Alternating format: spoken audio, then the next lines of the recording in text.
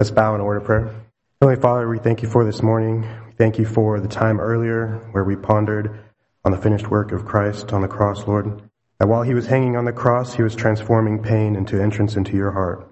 We gather together now, Lord, this morning in your name, and we ask that you be with Brother John McDowell as he presents to us this morning more on the life of Paul and his journeys of spreading the gospel. We pray for all of those this morning that are meeting in your name, in open or in secret, that you give them a blessing where they are. We ask you all of these things in your Son's precious name. Amen. Good morning. I did want to announce that I became a great-grandfather to a grandson, my first great-grandson, by the way, and out in California. Thank the Lord. His name is Blaine McDowell. So, thank you, Lord, for your word. Speak to our hearts now. Jesus' lovely name. Amen. Okay, see this, the life of Paul. So the first missionary journey, we saw his conversion, the first missionary journey, and then the second missionary journey, I think, third missionary journey, we're right in this area here, plus the next one where he just about to the end. And as you can see on this one that we're on lesson number 12, appeal to Caesar and before Agrippa. Paul's appeal to Caesar and testimony before Agrippa. Thought I'd do just a little bit of review. Look in Acts chapter 7, verse 56. This is where Paul first shows up in Scripture and said, "Look, I see the heavens open and the Son of Man standing at the right hand of God." This is where Stephen was about to get stoned, and he looks up and he sees Jesus Christ standing up. I think it's kind of a welcome home type thing. And then they cried out with a loud voice and stopped their ears and ran at him with one accord. You could see that anything that had to do with Jesus, they were enemies of the Lord Jesus. And they stoned Stephen as he was calling on God and saying, "Lord Jesus, receive my spirit." Then he knelt down and cried with a loud voice, "Lord, do not charge them with this sin." When he had said this, he fell asleep. And I missed that verse 58. They cast him out of the city and stoned him. The witnesses had laid down their clothes at the feet of a young man named Saul. There's the first occurrence. And then chapter 8, when Saul was consenting to his death.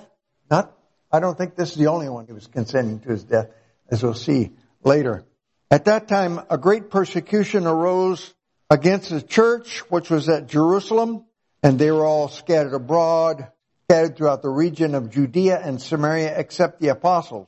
And devout men carried Stephen to his burial and made great lamentation over him. As for Saul, he made havoc of the church, entering every house and dragging off men and women, committing them to prison. Therefore, those who were scattered went everywhere preaching the word. Then I want to go over to chapter 13. It's the first missionary journey.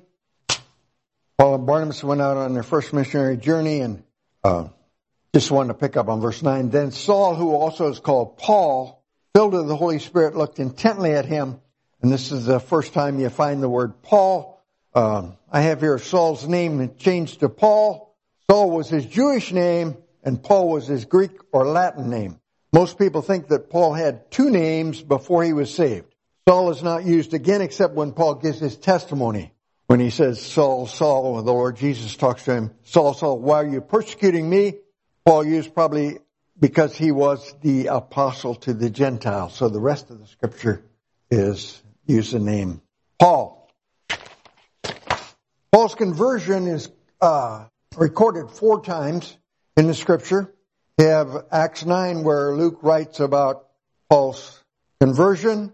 You have Galatians chapter 1, Paul shares some of his testimony, churches of Galatia, and then Acts 21 and 22, where it's Paul's testimony in Jerusalem, and Don had that last week.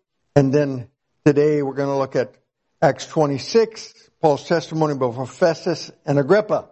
So what I thought I'd do is just compare a little bit of these so we get the full story. I think it's a little bit like the Synoptic Gospels. When you compare them all together, you got the full story. So that's what I thought I'd try to do today. I don't know whether I'm going to get through all this or not, but there's quite a bit here. But look in Acts chapter 9 in, Yeah, that's it. Then Paul, still breathing threats and murder against the disciples of the Lord, went to the high priest and asked letters from him, the synagogue of Damascus, so that if he found any who were of the way, whether men or women, he might bring them bound to Jerusalem. As he journeyed near Damascus, suddenly a light shone around about him from heaven. Then he fell to the ground and heard a voice saying to him, Saul, Saul, why are you persecuting me? And he said, Who are you, Lord? Then the Lord said, I am Jesus whom you are persecuting. It is hard for you to kick against the goads. The goads were the long things that they poke the oxen with so they get going. And it's used metaphorically here that God is dealing with Paul and he hadn't responded yet. And he says, it's hard for you to kick against the goads, because he heard the testimony of Stephen, knew the gospel, but he had rejected it up to this point. And then verse 6, so he trembling, astonished, said, Lord, what do you want me to do? That's, I think, where Paul got saved. I think he got saved between verses 5 and 6. I believe he realized when he was persecuting the church, when he was persecuting the believers, he was persecuting Jesus. That's what the Bible clearly teaches. If we persecute a believer, we're persecuting Christ. When we persecute a believer, we're persecuting Christ. And so he said, he called him Lord. And I believe Paul was saved between verses 5 and 6. What do you want me to do? And he was ready, whatever the Lord wanted him to do. Then the Lord said to him, arise, go in the city, and you will be told what you must do. And the men who journeyed with him stood speechless, hearing a voice, but seeing no one. They didn't really understand the meaning of the voice either. Then Saul arose from the ground, and when his eyes were opened, he saw no one. But they led him by hand and brought him into Damascus. He was blinded for a time here, and he's 3 days without sight, blind for 3 days, neither ate or drank. And there was a certain disciple at Damascus named Ananias, and to him the Lord said in a vision, Ananias? And he said, Here am I, Lord. So the Lord said to him, arise, go to the street called Straight, and inquire at the house of Judas for one called Saul of Tarsus. For behold, he is praying. The believer is praying, talking to the Lord. And in a vision, he has seen a man named Ananias coming in and putting his hand on him so that he might receive his sight. That's the Lord Jesus talking directly to Ananias. Then Ananias answered, Lord, I have heard from many about this man, how much harm he has done to your saints in Jerusalem. And here he has authority from the chief priest to bind all who call on your name. But the Lord said to him, Go, for he is a chosen vessel of mine. Bear my name before Gentiles, kings, and the children of Israel. And I will show him how many things he must suffer for my name's sake. This, you have the emphasis on Ananias here and the healing of Saul. And then you have Paul's filled with the Holy Spirit. And in verse 15 and 16, you don't find this in the other testimonies. He says, Go, he is a chosen vessel of mine to bear my name before Gentiles, kings, and the children of Israel. And I'll show him how many things he must suffer for my name's sake. That's not found in the other testimonies as far as I can see. Look in Galatians chapter 1. Come on, computer. This computer of mine is getting old and locks up sometimes, and I think it's locked up. Which, not good. No, it's not working. So, we'll go without the computer. Galatians chapter 1. Starting in verse 11, Paul is writing to the churches of Galatia, which he evangelized on his first missionary journey. And verse 11 he says, But I make known to you, brethren, that the gospel which was preached by me, is not according to man. For I neither received it from man, nor was I taught it, but it came through the revelation of Jesus Christ. So Paul learned the gospel directly from the Lord Jesus. That's why you look in the book of Romans, it's so clear. Jesus Christ is the one that taught him the gospel. Jesus Christ is the one, that's the only one I can see in the scriptures like that, except for possibly the 11 apostles. But anyway, the Lord Jesus directly taught him. And he goes on to say, For you heard of my former conduct in Judaism, how I persecuted the church of God beyond measure and tried to destroy it. And I advanced in Judaism beyond many of my contemporaries in my own nation, being more exceedingly zealous for the tradition of my fathers. But when it pleased God, who separated me from my mother's womb and called me through his grace, to reveal his Son in me, that I might preach him among the Gentiles, I did not immediately confer with flesh and blood. Nor did I go to Jerusalem for those who were apostles before me, but I went to Arabia and returned again to Damascus. Then after 3 years I went up to Jerusalem to see Peter and remained with him 15 days. And I saw none other apostles except James, the Lord's brother. So Paul was taught the gospel directly from Christ. Another unique fact is that Paul did not go to Jerusalem, but to Arabia. That's the only time you find that too. Then after 3 years, he went up to Jerusalem to meet with Peter and James, the Lord's brother, for 15 days. And then Acts 21, which Don covered last week, when he's arrested there in Jerusalem, they wanted to kill him. And starts with verse 37. And Paul was about to be led into the barracks. He said to the commander, "May I speak to you?" He replied, "Can you speak Greek?" Paul could speak Greek, Aramaic. I think he could speak also Hebrew. Are not you the Egyptian who for some time stirred up the rebellion and led the 4,000 assassins out of the wilderness?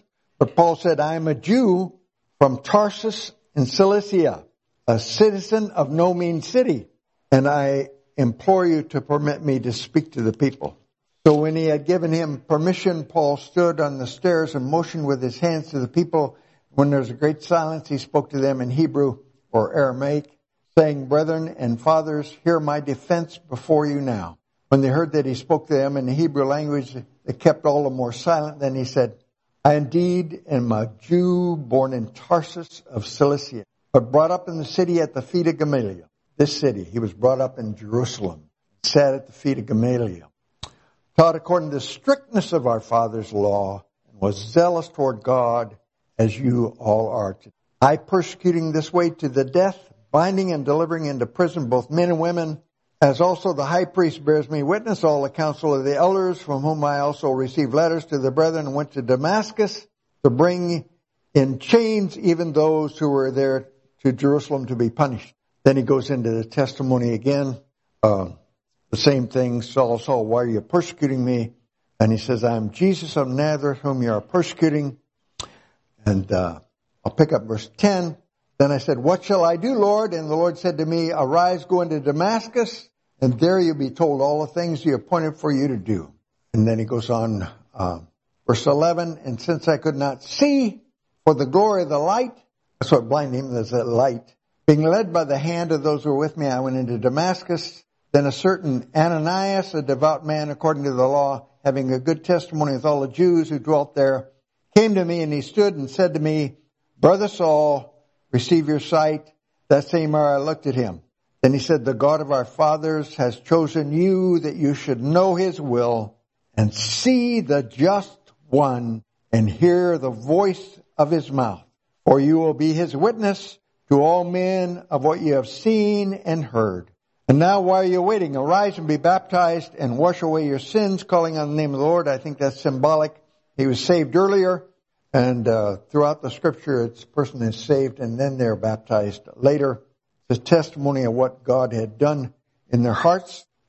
Now it happened when I returned to Jerusalem and was praying in the temple that I was in a trance and saw him saying to me, "Make haste and get out of Jerusalem quickly, for they will not receive your testimony concerning me." That's not found in the other scriptures either. So the Lord Jesus spoke directly to him and said, "Make haste, get out of Jerusalem quickly, for they will not receive your testimony concerning me." So I said, "Lord, they know that in every synagogue I imprisoned and bear those who believing on you. And when the blood of your martyr Stephen was shed, I also was standing by consenting to his death and guarding the clothes of those who were killing him." Then he said to me, "Depart, for I will send you far from here to the Gentiles." So Paul was sent to the Gentiles. He was the apostle to the Gentiles. I want to just share a little bit on the apostle to Gentiles. You can see this in Romans 11. He was called the apostle to the Gentiles, and Peter was called the apostle to the Jews. Chapter 11 of Romans, verse 13. Paul here is explaining to the church at Rome. He said, "For I speak to you Gentiles, inasmuch as I am an apostle to the Gentiles, I magnify my ministry. Otherwise, God had given this idea. He's going to send him to the Gentiles. That's what he did. He went out on the first, the second, the third missionary journey, primarily to the Gentiles. Didn't mean he didn't preach to the Jews. He did. But he was the apostle to Gentiles. He said, I magnify my ministry. Otherwise, I'm proud of my job. God gave me this job to take the gospel to the Gentiles, and I'm proud of that, and I thank the Lord for it. Look in Galatians 1, maybe I'll start in verse 15. He's explaining, but when it pleased God, who separated me from my mother's womb, called me through his grace to reveal his Son in me that I might preach him among the Gentiles, I did not immediately confer with flesh and blood. That's where he went to Arabia. But he was, that I might preach him among the Gentiles. Look in chapter 2, verse 7. This is when he was comparing himself to Peter. He says, but on the contrary, when they saw that the gospel for the uncircumcised had been committed to me, that's uncircumcised, had been committed to him, as a gospel for the circumcised was to Peter. Peter was the apostle to the Jews. Paul was the apostle to the Gentiles. Apostle just means sent one. He was sent to the Gentiles. And that's primarily what he did. And then 1 Timothy 2:7 says, for which I was appointed a preacher and an apostle. I am speaking the truth in Christ and not lying. A teacher of the Gentiles in faith and truth. So Paul basically, God made him the apostle to the Gentiles. Look at Acts 25. I'm going to just go through this quickly because I'm going to emphasize chapter 26. But 25 gives us the lead up there. And I'll just read through chapter 25 with a few comments. Paul had been kept 2 years in prison there at Caesarea. Those guys that swore they were going to not eat or drink until they killed Paul. This is 2 years later, so I imagine they were really hungry. They didn't keep their oath. They took an oath and said they wouldn't drink or eat until they killed Paul. Of course, then got sent to Caesarea and they weren't able to do that. So he's still in Caesarea and he's been there for 2 years. Verse 25, verse 1. Now when Festus had come to the province 3 days, he went up to Caesarea and Jerusalem. Then the high priest and the chief men of the Jews informed him against Paul, and they petitioned him, asking a favor against him that he would summon him in Jerusalem. They wanted to summon against Paul, and he wanted to summon him to Jerusalem while they lay in ambush along the road to kill him. So these, I don't know whether it's the same 40 guys or not, but some of the most cruel people in the world tied in with religion.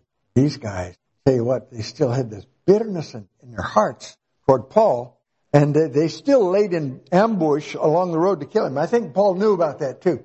I think he knew that if he went to Jerusalem, that'd be the end of it. But Festus answered that Paul should be kept at Caesarea. Caesarea is about 75 miles northwest of Jerusalem, on the coast, Caesarea. And he says Paul should be kept at Caesarea, and he himself was going there shortly. Therefore he said, let those who have authority among you go down with me and accuse this man to see if there any fault in him. 2 years later, they're still after Paul. And when he had remained among them more than 10 days, he went down to Caesarea, and the next day, sitting on the judgment seat, he commanded Paul to be brought. When he had come, the Jews who had come down from Jerusalem stood about and laid many serious complaints against Paul, which he could not prove. While he answered for himself, Paul's talking now, neither against the law of the Jews, nor against the temple, nor against Caesar have I offended in anything at all. But Festus, wanting to do the Jews a favor, answered Paul and said, are you willing to go up to Jerusalem and there be judged before me concerning these things? Remember, Paul knew if he went to Jerusalem, he would be ambushed and killed. So Paul said, I stand at Caesar's judgment seat, where I ought to be judged. To the Jews I have done no wrong, as you very well know. So he appeals to Caesar as a citizen. He could appeal to Caesar and go before Caesar and not have to go to Jerusalem. And I think he knew that if he said, okay, I'll go to Jerusalem and be judged there, that he would be killed. For if I am an offender or have committed anything deserving of death, I do not object to dying. But if there's nothing in these things of which these men accuse me, no one can deliver me to them. No one can deliver me to them. I appeal to Caesar. Then Festus, after he had conferred with the council, so he talked to council about this, said, well, shall we let Paul go to Caesar, go to Rome? And they all said, send him to Rome. So they made that decision. He says, you have appealed to Caesar you shall go. It's interesting. Back in chapter 23, the Lord appeared to Paul. 23 verse 11 says, but the following night the Lord stood by him and said, be of good cheer. He's always in these troubles, And he's a prisoner and everything. And he says, be of good cheer. I love that. Paul, for you have testified for me in Jerusalem, so you must also bear witness at Rome. So Jesus told him, hey, you're going to Rome. And Paul knew he was going to Rome. He knew he wasn't going to be taken to Jerusalem and killed there. He's going to Rome. So they said, you have appealed to Caesar you shall go. And after some days, King Agrippa and Bernice came to Caesarea to greet Festus. Now this King Agrippa, the great-grandson of Herod the Great. The great-grandson of Herod the Great. And the Herod family was Jewish. All Jewish. So this King Agrippa was a great-grandson of Herod, and he was a Jew. And he came, and with Bernice, came to Caesarea to greet Festus. And when they had been there many days, Festus laid Paul's case before the king, saying, there's a certain man left a prisoner by Felix. Now Festus had taken over after Felix, and about whom the chief priest and the elders of the Jews informed me when I was in Jerusalem asking for a judgment against him. To them I answered, it is not a custom of the Romans to deliver any man to destruction before the accused meet the accusers face to face and has opportunity to answer for himself concerning the charge against him. That's interesting. Even in those days, there was some type of rights, and you couldn't have just someone accuse you and then kill them off. They had a chance to answer back. That was kind of neat, I thought. And then, therefore, when they came together without any delay, the next day I sat on the judgment seat and commanded the man to be brought in. When the accusers stood up, they brought no accusation against him as such things as I supposed, but had some question against him about their own religion. Question about their own religion. And about a certain Jesus who had died, whom Paul affirmed to be alive. He paid attention. Jesus had died, and Paul affirmed to be alive, that he rose from the dead. So, he listened to the message there, and he got that part. And because I was uncertain of such questions, I asked whether he is willing to go to Jerusalem and there be judged concerning these matters. But when Paul appealed to be reserved for the decision of Augustus, that's Caesar, I commanded him to be kept till I could send him to Caesar. Then Agrippa said to Festus, I also would like to hear the man myself. Tomorrow, he said, you shall hear him. So the next day, when Agrippa and Bernice had come with great pomp and circumstance, and had entered the auditorium with the commanders and the prominent men of the city, as Festus commanded, Paul was brought in. And Festus said, King Agrippa, and all the men who are here present with us, you see this man about whom the whole assembly of the Jews petitioned me, both at Jerusalem and here, Caesarea, crying out that he was not fit to live any longer. They wanted to kill him. But when I found him, he had committed nothing deserving of death, and he himself had appealed to Augustus. I decided to send him. I have nothing certain to write to my Lord concerning him. Therefore I have brought him out before you, and especially before you, King Agrippa, that after the examination has taken place, I may have something to write. For it seems to me unreasonable to send a prisoner and not to specify the charges against him. It seems kind of crazy, huh? I'm going to send this prisoner, but I got no charges against him. What am I going to charge him with? So King Agrippa wanted to hear him too, and then we come to chapter 26. 26 is the testimony of Paul and Paul's testimony before Festus and Agrippa. Jesus spoke directly to Paul more in this portion than any other scripture. He spoke directly to Paul in chapter 26 more than any other portion of the Bible. Pretty important chapter to see. It is the most detailed of this testimony of all, I think, as far as actually what the Lord wanted him to do and things like that. So we go into chapter 26. Then Agrippa said to Paul, "You are permitted to speak for yourself." So Paul stretched out his hand and answered for himself. "I think myself happy, King Agrippa, because today I shall answer for myself before you concerning all the things of which I am accused by the Jews, especially because you're an expert in all customs and questions which have to do with the Jews. Therefore I beg you to hear me patiently." So he knew he's a Jew, and he knew that King Agrippa knew all these customs and everything concerning the Jews. And so he goes on. He says, "My manner of life from my youth, which was spent from the beginning among my own nation at Jerusalem, all the Jews know. They know me from the first, if they were willing to testify that according to the strictest sect of our religion, I lived a Pharisee," which is a very strict organization of people, Pharisees, and they believed the scriptures, they believed in miracles, they believed in the resurrection. "And now I stand and am judged for the hope of the promise made by God to our fathers." That's the reason I'm standing here, because of the hope of the promises made by God to our fathers. He's talking about all the Old Testament. All the Old Testament, our fathers, Abraham, Isaac, Jacob, Moses, David. "To this promise our 12 tribes earnestly serving God night and day hope to attain. For this hope's sake, King Agrippa, I'm accused by the Jews."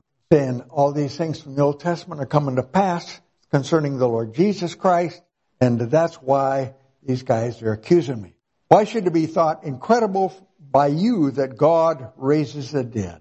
The resurrection of the Lord Jesus he's preaching, and he says, "Why should it be thought incredible by you that God raises the dead?"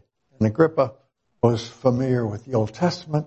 He says, "Indeed, I myself thought I must do many things contrary to the name of Jesus of Nazareth. This I also did in Jerusalem, and many of the saints I shut up in prison, having received authority from the chief priest. And when they were put to death, I cast my vote against them." So I think it was more than Stephen. When they were put to death, I cast my vote against them. This guy's a murderer. God saved and God used. "And I punished them often in every synagogue, compelled them to blaspheme, being exceedingly enraged against them, I persecuted them even to foreign cities. While they occupied as I journeyed to Damascus with authority and commission from the chief priest, at midday, O king, along the road I saw a light from heaven, brighter than the sun, shining around me and those who journeyed with me. When we had all fallen to the ground, I heard a voice speaking to me and saying, in the Hebrew language, Aramaic I believe, 'Saul, Saul, why are you persecuting me? It is hard for you to kick against the goad.'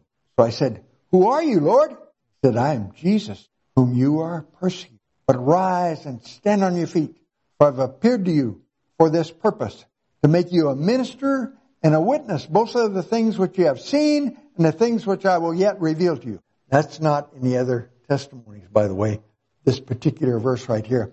He says, "I have appeared to you for this purpose, to make you a minister and a witness."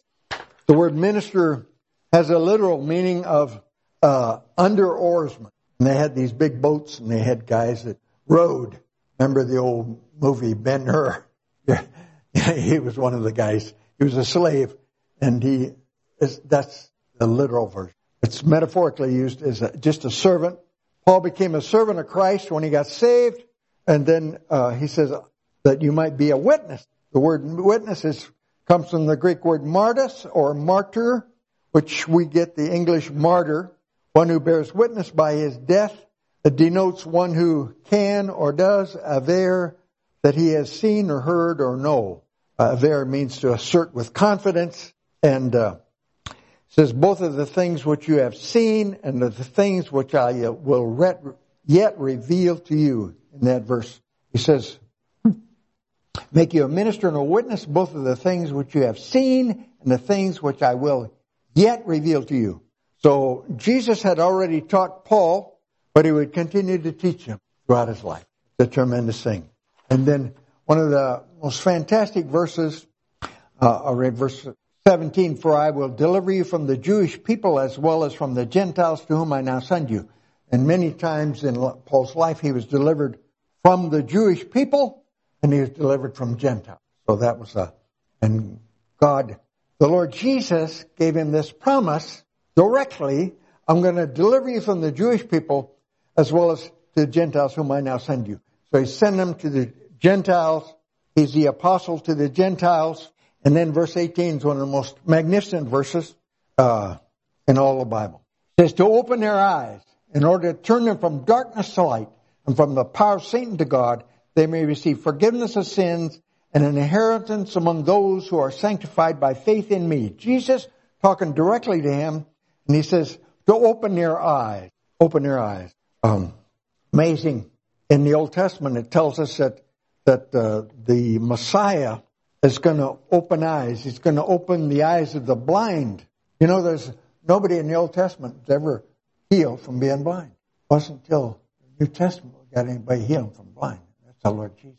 No. And so that's a prophecy. I don't really have time to go into all those, but he says that he's going to heal the blind, open the eyes, and it's a tremendous portion of Scripture there. In John 9, when Jesus healed the man who was born blind, they came and asked him, the Pharisees, the religious people, and they called the man who was healed, who was blind, and said to him, give glory to God. We know that this man is a sinner. He answered and said, whether he's a sinner or not, I do not know. One thing I know, that though I was blind, now I see. And just a tremendous portion there that then later he meets the Lord Jesus and he trusts in the Lord Jesus as his Savior. This guy was born blind. And then down verse 39, it says, Jesus said, for judgment I have come into this world, that those who do not see may see, and those who see may be made blind. That kind of think about that. For judgment I have come into the world, that those who do not see may see, and those who see may be made blind. Then some of the Pharisees who were with him heard these words and said to him, are we blind also? Jesus said to them, if you were blind, you would have no sin. But now you say, we see, therefore your sin remains. See, a person has to see themselves as lost before they can ever must see themselves as lost before they can ever get saved. And when I saw myself as blind, the gospel, that's when I got saved. That's when I got saved. And so, anyway, he says, going to turn them from darkness to light, back there in Acts. Just tremendous portion of Scripture. The Lord Jesus turns people from darkness to light, and praise God for that. And then from the power of Satan to God, we've been transferred. We moved from the power of darkness, have new residency. It is the kingdom of His Son. We have a new address. We have been set free from our old boss. We have a new master. We're no longer under the bondage have a fear of death. And a couple of scriptures there, Colossians and Hebrews. They're both 2:14 and 15. And it's a tremendous truth that we've been set free, and praise God for that. And then he goes on to, they may receive forgiveness of sin. I used to have a bumper sticker on my car, happiness is know your sins are forgiven. I tell you what, that's the real truth. And it's wonderful to know your sins are forgiven. By the precious blood of the Lord Jesus, sins are forgiven. Goes on to say, an inheritance among those that are sanctified by faith in me, set apart. We've been set apart. We became children of God through faith in the Lord Jesus Christ, and we've been set free. Praise the Lord for that. So I'm going to just stop there because I'm running out of time. But thank you, Lord, for the Lord Jesus. Thank you for setting Paul free. Thank you that he turned from darkness to light, from the power of Satan unto God, and may receive forgiveness of sins. Greatest thing that ever happened. Know the sins of. Thank you for giving me new life. Pray for any here. Do not. Sins are forgiven. Come to know Jesus No, their sins are, no, they're on their way to heaven. Jesus did for them. Thank you.